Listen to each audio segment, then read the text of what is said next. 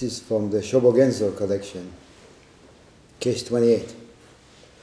The dragon howling in the withered tree. Main case.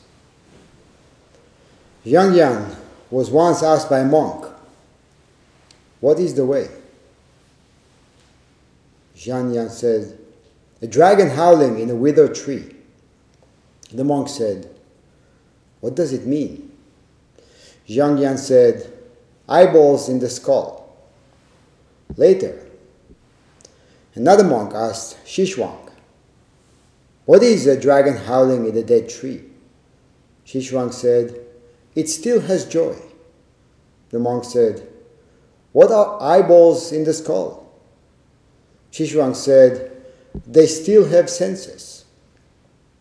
Later, another monk asked Zen master Benji, Kaoshan, "What is the dragon howling in a withered tree?" Kaoshan said, "Bloodstream has not stopped." The monk said, "And what are eyeballs in the skull?" Kaoshan said, "Dry all the way."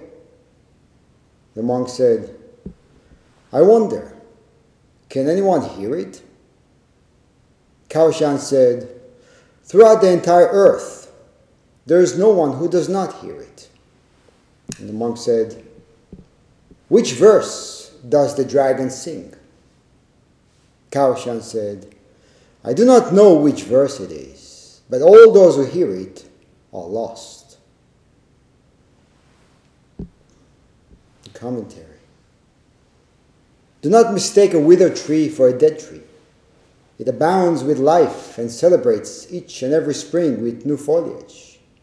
It's just that few have realized this.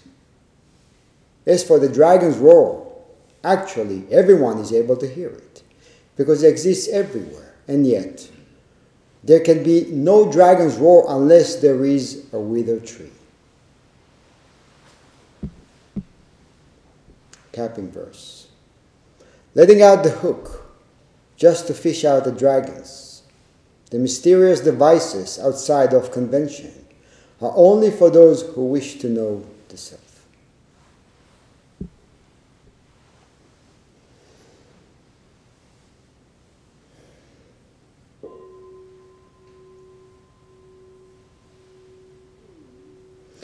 So in this koan we meet Zhang Yan, Kyogen in Japanese, who you may remember from the koan Kyogen's Men Up a Tree,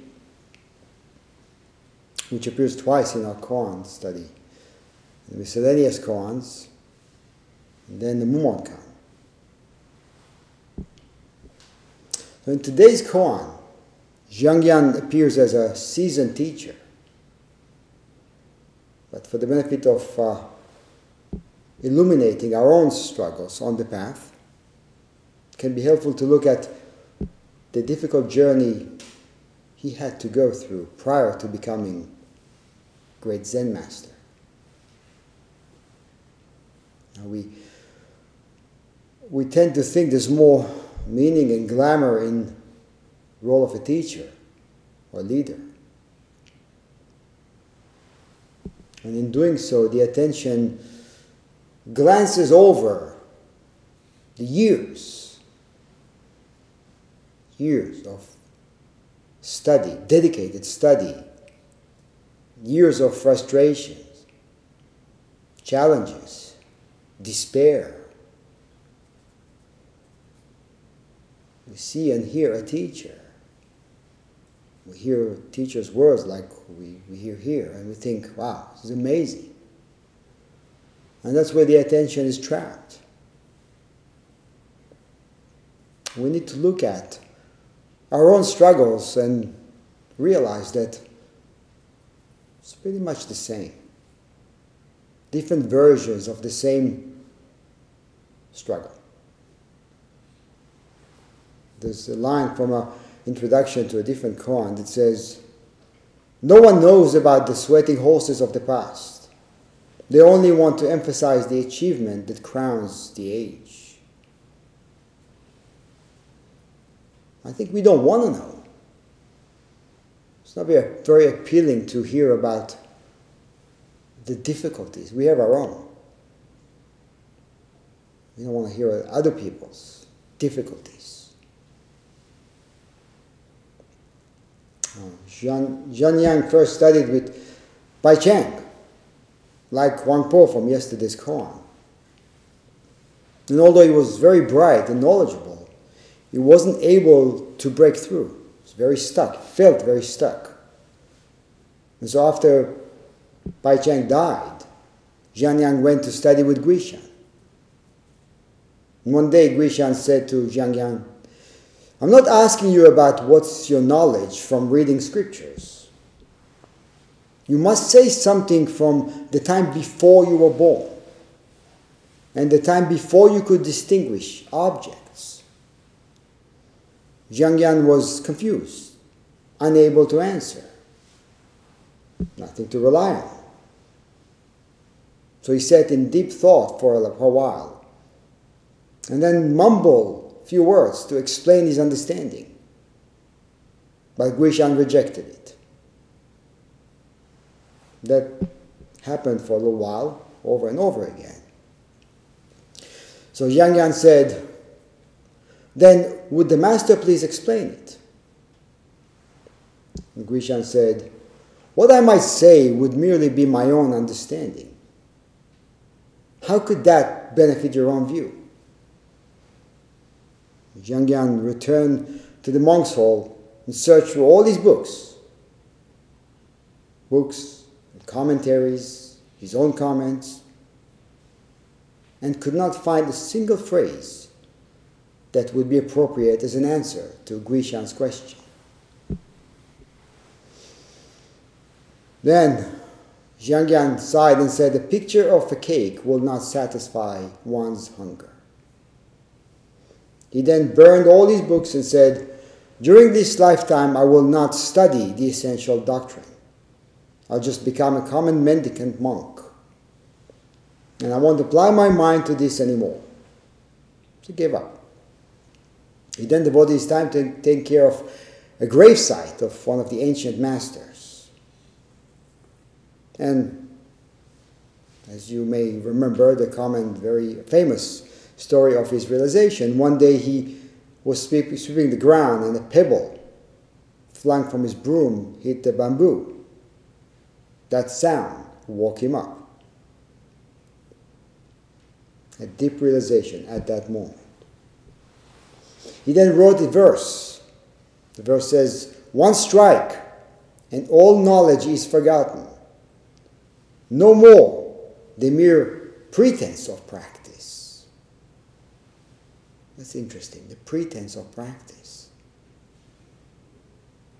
Right? That's just there, we have to look at that.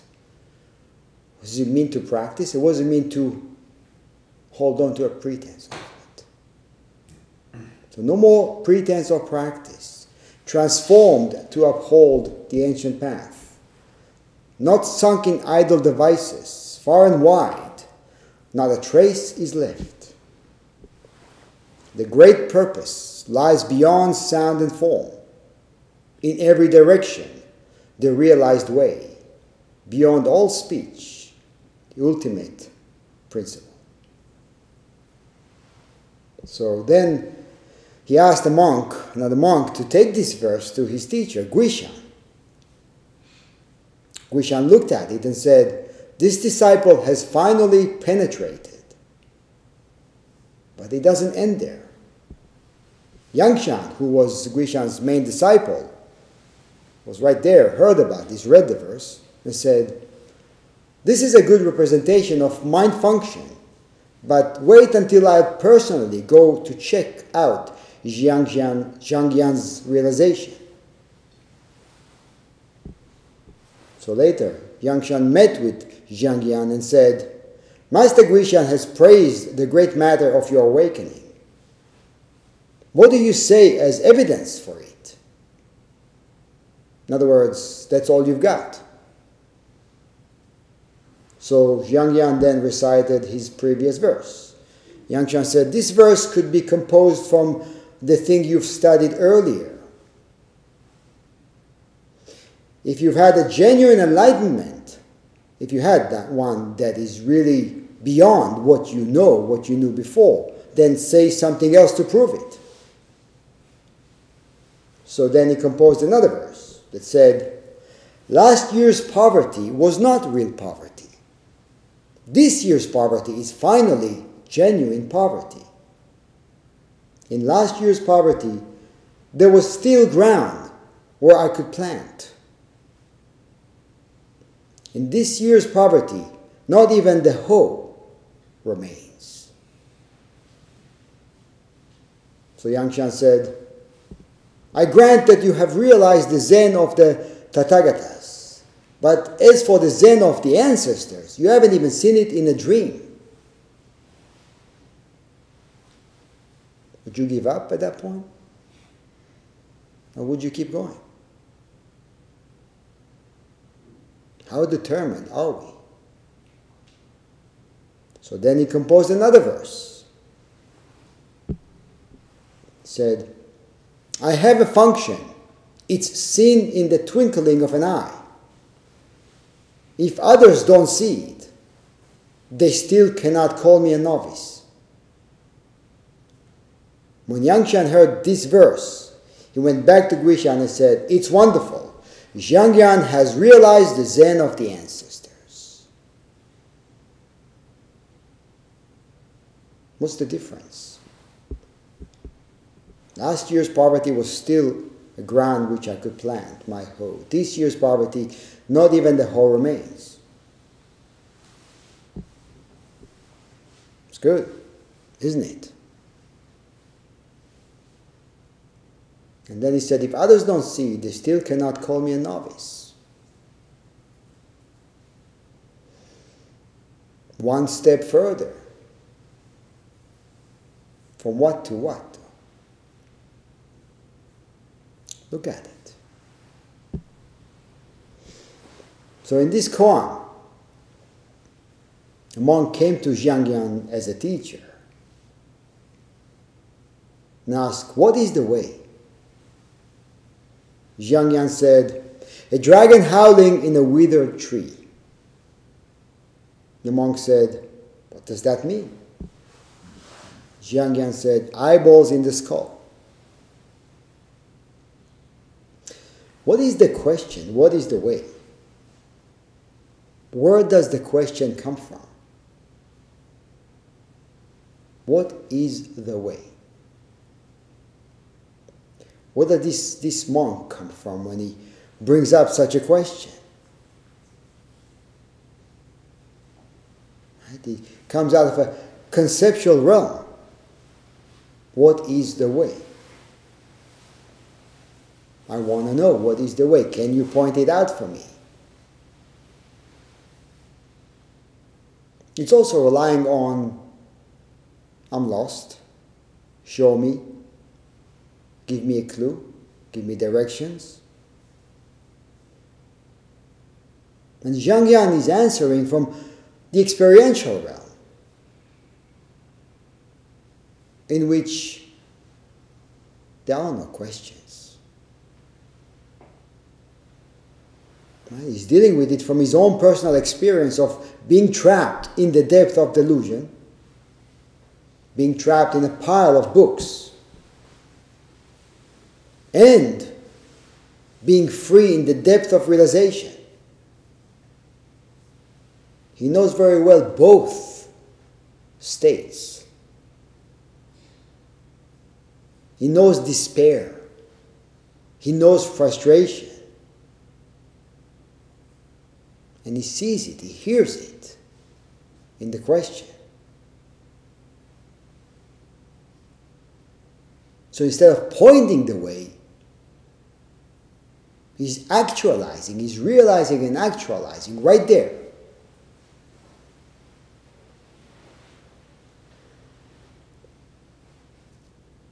A dragon howling in the withered tree, eyeballs in the skull. Just that. That's plenty. It's plenty to go to where the answers are not even yet born. We are not even born. The way, the Tao, Right? We step onto it, with many nagging questions, ideas, what we might discover,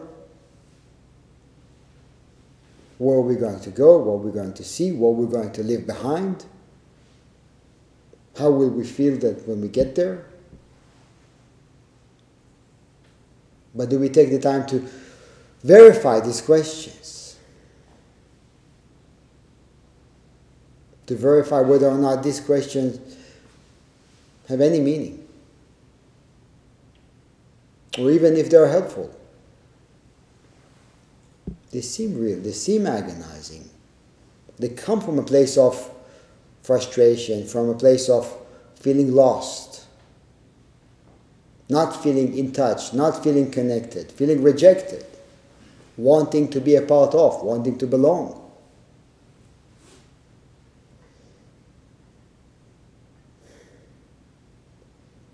But we don't know. When we come with a question, we don't know. We don't even know how to look for the answer. We have no clue what it will feel like to actually experience it. That's why Zhang Yang completely gave up. The hell with it. This is not working for me. I'm completely stuck. A few weeks ago, I was talking to somebody, one Sangha member, about Jukai, and as this person was beginning to experience the significance of this process, I responded by saying that there's no way we could know how deep that is, how profoundly illuminating that is. We have ideas, we imagine, but until and unless we go through the process, we're stuck in that cocoon. We think we see something new, but often we see the same thing from a different angle. It takes time. It doesn't have to take time, but it takes time. And it definitely takes devotion. I said yesterday, we are here for the Dharma.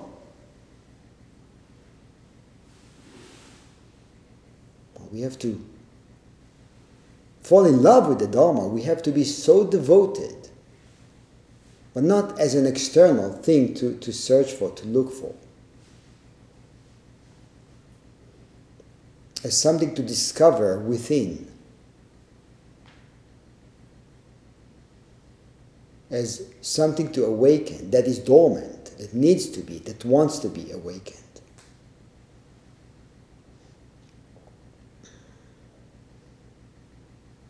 So with Jukai, there's no way we can understand, even while taking Jukai. There's no way we can even imagine what it will be like, how we will feel like, or about this 2, 3, 5, 10 years after, if we stick with it. I look back and there's just no way I could know how much meaning there is in no meaning.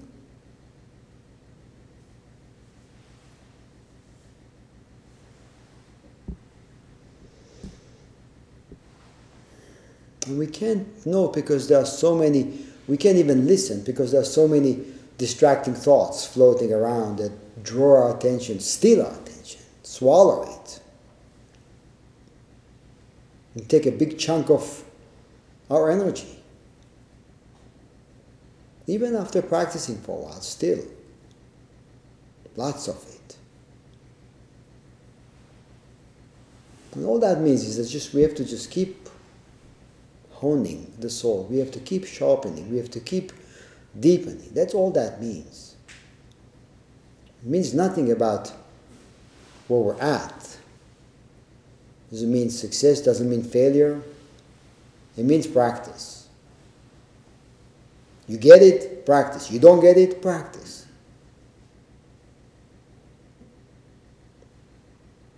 Learn how to work with thought. Learn to not be surprised.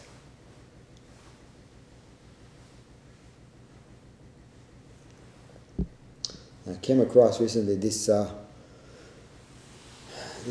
woman, Kim Boykin. She's assistant professor of religious studies in Wisconsin, and she was on a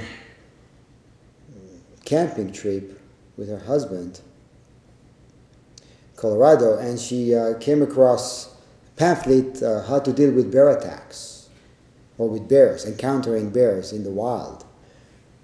And she said, my husband and I spent last summer at my family cabin, Grand Lake, Colorado.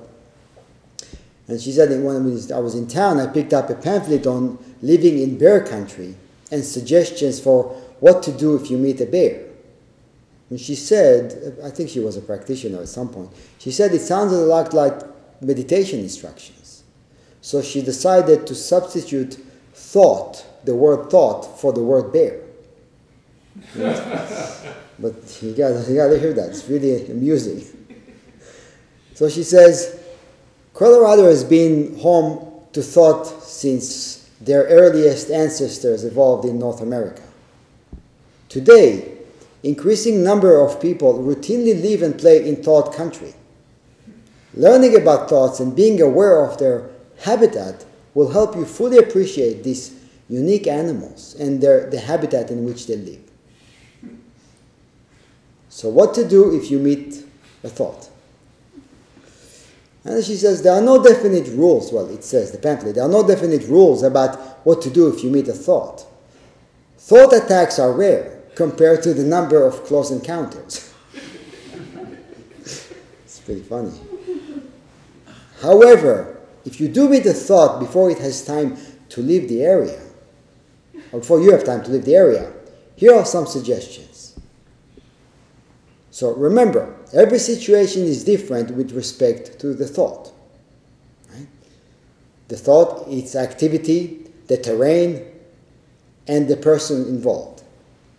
First, stay calm. It's good, right? Stay calm. Don't worry about it. Relax. Breathe, right? If you see a thought and it has not seen you, calmly leave the area. So, well, it doesn't mean you have to get up off the cushion. So don't get any ideas. So leave it alone, basically, right? So stop. I'm sorry. Yes, stay calm. If you see a thought and it hasn't seen you, calmly leave the area. Stop. Back away slowly while facing the thought. Give the thought plenty of room to escape. It does sound like meditation instructions. Wild thoughts rarely attack people unless they feel threatened or provoked. Right? We say, don't mess with it. Leave it alone. Right? Don't try to figure out what it's about. Give it freedom. Give it space. And she says, speak softly. This may reassure the thought that no harm is meant to it. Relax. If a thought stands upright or moves closer, it may be trying to detect your scent. This is not a sign of aggression. Once a thought identifies you, it may leave the area or try to intimidate you by charging you within a few feet before it withdraws. Do not run or make any sudden movements. Running is likely to prompt the thought to give chase. And you cannot outrun a thought. Maybe that's the best line. Right? You cannot outrun a thought. Wherever you go, there it is. I think giving it space is probably the best advice, right? So if you have potentially life-threatening situation with a thought or an injury does occur, please contact the Division of Wildlife. And please share this with a friend or a neighbor. Yeah, please do share. So it's very funny, but she opens this spin on bear pamphlet by saying, people routinely live and play in thought country. Learning about thoughts and being aware of their habitat or habits will help you fully appreciate these unique animals and the habitat in which they live. Which is very true in what we do, in how we work with it. Right? In terms of proactively working with the thinking process. We don't just hope for the best. We actually are equipped with instructions, rooted firmly in the ground. We are equipped with instructions. Here's what to do. Also, you will encounter thoughts. It's not even a question. But to give it space to learn to coexist, maybe, to learn to live alone, to learn to not expect thoughts to disappear. Right? Why should they disappear? The question is, where is the threat? And we have to do it. And the deliberate process of opening the eyes, seeing what we encounter, whatever the thought says, it really doesn't matter. Giving it plenty of space, letting it stick around if it chooses, letting it walk away if it chooses, respecting it, not arguing with it, not intimidating, not being intimidated by. It's all very valid. So we learn to allow this thought-making process or thought-occurring process. We let it be. We learn to allow it to be. We learn to allow the chaotic movement of the mind lose momentum by itself rather than stop it, tie it down, reject it. And when we do that, there's a point that we realize it's actually lifeless. Meaning, it comes and goes, but where does it come from? Where does it go? Whose thoughts are these? Do they really have any significance, any meaning?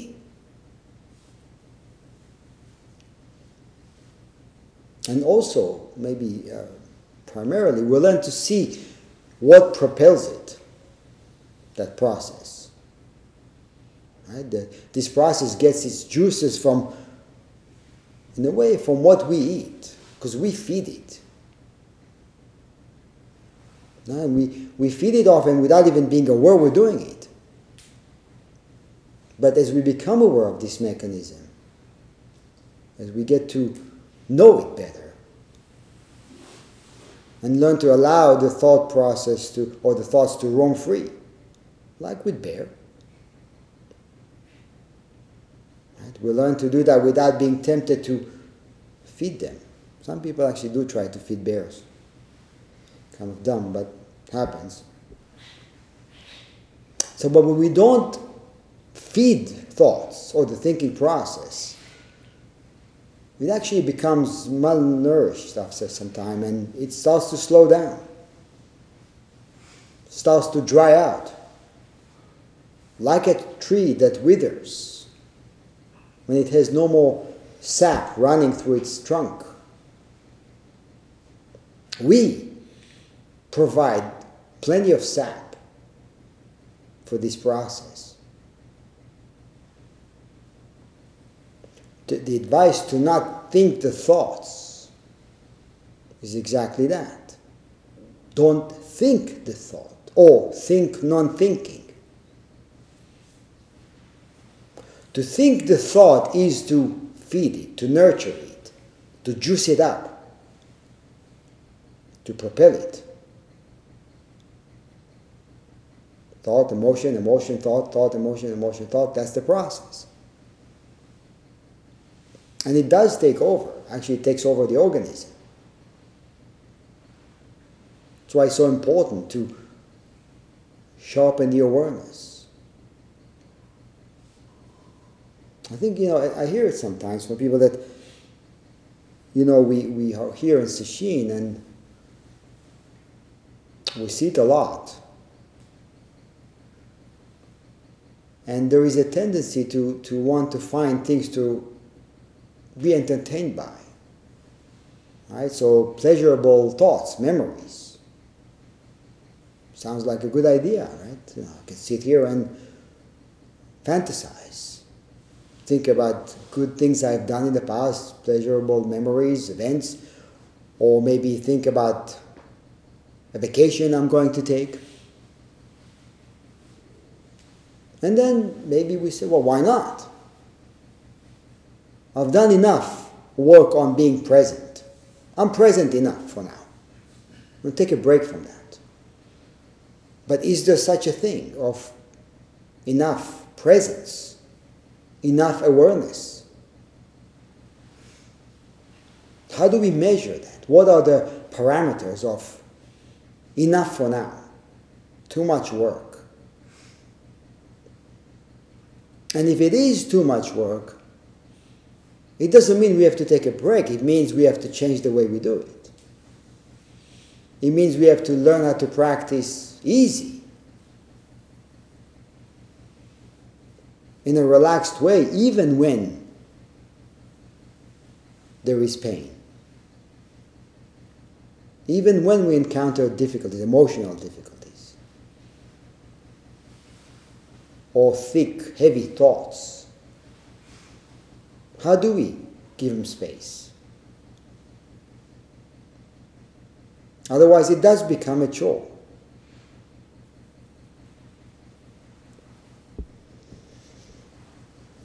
So how do we dry up? How is it done? Zazen, lots of it. Period after period after period. This is exactly what we do, what we engage in when we sit, especially in sesshins. Right? Especially when the periods of Zazen blend with all the other activities and there is a sense of a seamless existence, not just with what we do, also together with one another. It's almost like we lose the gap, the separating gap that we hold on to before entering a sesshin, or the depth of a sesshin. And it is designed for us to do that, actually, to lose the gap, to move as one body.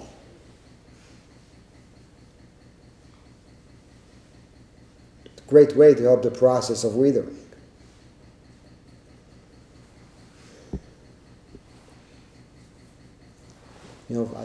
I think for an outsider looking at us, look like a bunch of people who are sitting still for many hours and gaze down with an expressionless face moving around the hallways of the monastery. Will probably appear lifeless, depressed. Right? But is that what's going on? Are we lifeless? Is this how we feel when we lose this fascination with the thinking process? Is this really what's happening? I think that even practitioners sometimes can misinterpret that and fall into this trap of labeling it as, oh, it looks like, it must be like. Remember a while ago we had a practitioner, did not practice with us for a while, but he came to a sesshin, a short one. And of course it's silent and we eat together in silence. And then later on he said it felt like a really bad family dinner where everybody's pissed off at each other. Right? And of course there's nothing like that. But for this person, it was real. And he said it because he probably felt as if everybody is upset about something. Never mind the fact that the instruction says don't talk. I have my own interpretations. Right? We walk around and we paint everything in our own personal colors and then we think, well, it's blue. It's green, it's black. It looks like this, it must be like that.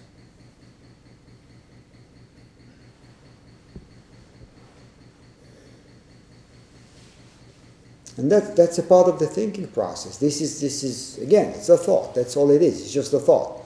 No more than that. But if we don't know how to work with a thought, then that thought can actually rob us of practice. Actually rob us of life. Remembering as I was writing this, I was thinking about growing up in Israel. As a teenager, there was an area in Tel Aviv that I hated going to. It's downtown, very noisy, not very clean. And every time I would end up there, for different reasons, hang out with friends or whatever, I would feel this melancholy, this sadness. And I tried to avoid going there for years. And then later on, some years later, I ended up there again. And it was years after doing some deep practice. I ended up there again. And I didn't feel that. And I was waiting for it. It's like, okay, well, it must be coming. It didn't happen. It was very interesting. And then I realized this had nothing to do, ever. It never has anything to do with what I was encountering, what I am encountering. It's just that it triggered something. And instead of taking the responsibility to look at what was triggered, I pointed at the place. In a way, blamed the place for how I was feeling, and then thought, well, if I avoid the place, I avoid the feeling. But how is that possible? If the feeling is in me, or if I'm the one producing it, that something else will trigger it at another time. I was telling someone in Turkestan that, the way we feel, something came up, and the way we feel, it's not like we came here and we found it in the closet, and that's, we put it on, and I feel like this, so if I go away, I leave it behind. The way we feel is the way we feel. And we have to work with it, but what we encounter, and especially in Sesshin, is designed to bring it up, to bring everything up to the surface, so we have an opportunity to work on it. Or we have an opportunity to take responsibility.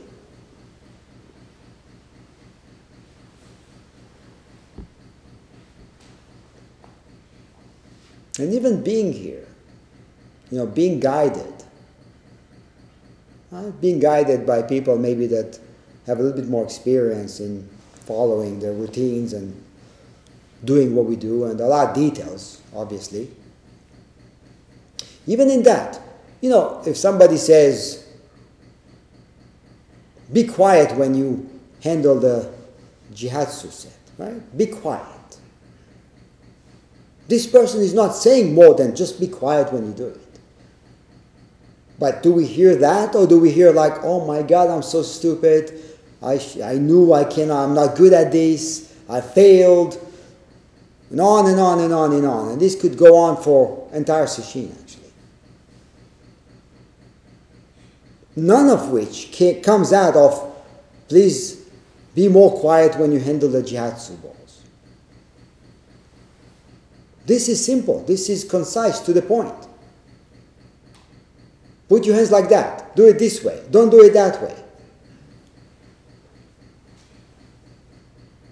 Where is the issue with that?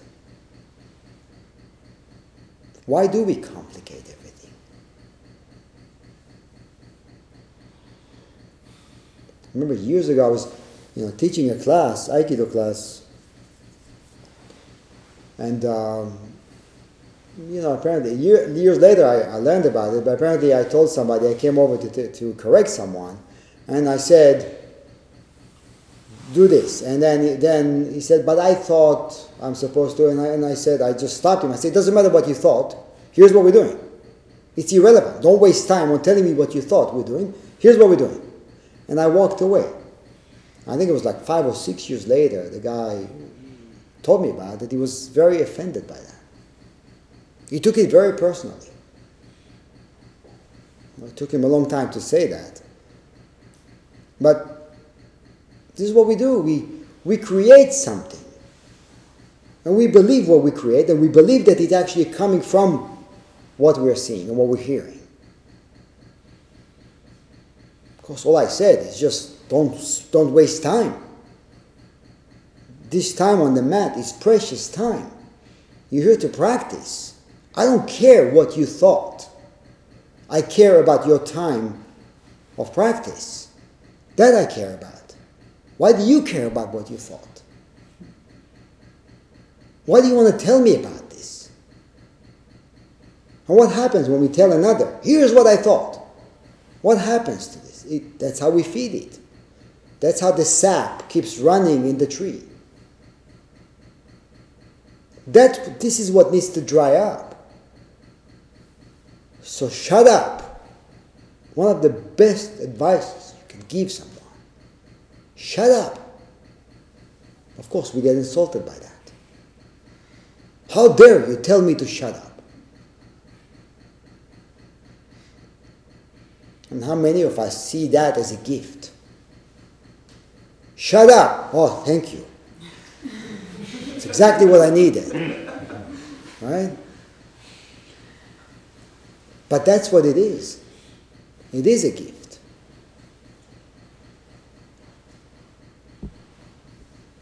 So all this extra, all this stuff we pile on top of what we hear, what we see, what we encounter, all that has to dry up completely.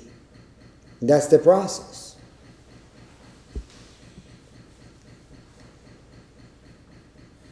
You know, as Yang expressed in the verse, last year's poverty was not real poverty. This year's poverty is finally genuine. That's the poverty, right? In last year's poverty, there was still ground where I could plant my hoe. In this year's poverty, not even a hoe remains. To completely burn out, leave no trace. That was the second verse that was not quite accepted, but still, it works for us. Works in seeing that what I think I got, I have to let go of. Because that becomes the sap. That will become the juices that will flow through and will keep the illusion alive. Not poor enough. Go deeper into poverty where nothing remains.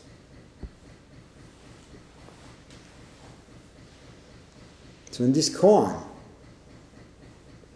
the howling dragon, the word got around. So later a different monk asked Xishuang, what is a dragon howling in the dead tree?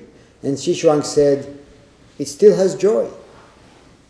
And the monk said, what are eyeballs in the skull? Xishuang said, they still have senses. And then another monk asked Kaoshan, same question. Kaoshan said, bloodstream has not stopped. And then he said, dry all the way. So the process of withering is not what we think it is. It's not to become numb. It's not to become senseless. It's not to become without joy, without love, without excitement. It's completely the other way around. It's to let go of everything that gets in the way of joy, gets in the way of love. Because this is what we do. Instead of seeing the gift that somebody says, when somebody says shut up, instead of seeing it as a gift, or if somebody comes and corrects us, instead of seeing it as a gift, we create an issue out of that. We don't understand that this is compassion, this is kindness. So we may develop animosity. So to wither is to open up to being able to give and being able to receive. To open up to love. To not be so suspicious. Yeah, I know he's saying this, but what is he really saying? Nothing. Nothing. That's it. That's all he's saying. I don't know about that. Maybe there is a hidden agenda there. I got to think about that. The next period, Zazen. Perfect time. So the dragon, in Zen, dragons and elephants are depictions of enlightened beings, which in a way symbolizes sure-footedness and fearlessness among other attributes of these creatures, or attributes these creatures embody. But maybe instead of seeing the path or the way as a way to become a dragon or an elephant, maybe we need to see it as a way to awaken the dragon within.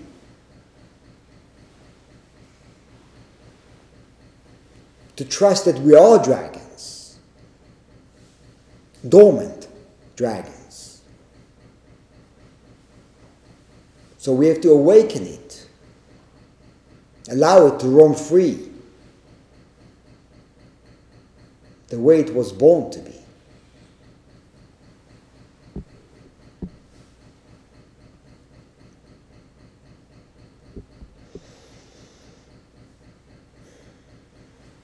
Shishuang said, it has joy, has senses, and Kaoshan said, bloodstream has not stopped. And Shishuang spoke about this at another time, and he said, cease, stop, have one thought for 10,000 years. Be a cold ash, decayed tree, a strip of white silk without words upon it. To dry up all the way. And to not see this process as a process of taking anything away. All we lose is the extra. All we lose is actually what's not there to begin with. That we have to lose. And all that's left is joy.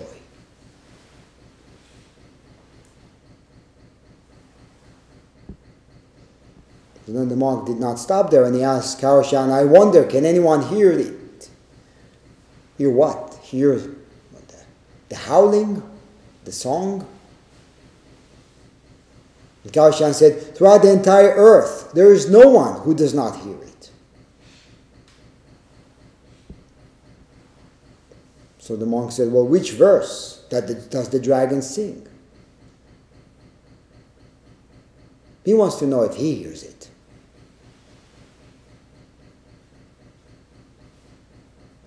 And Kaoshan said, I don't know which verse it is, but all those who hear it are lost.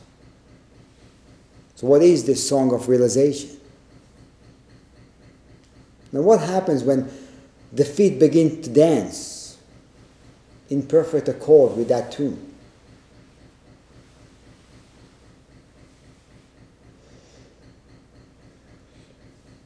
Now this is what we have to recognize in Zazen, to recognize that while we don't move, while we don't entertain thoughts, while we don't follow after emotions, we're dancing. And that dance is in the bones, has always been there.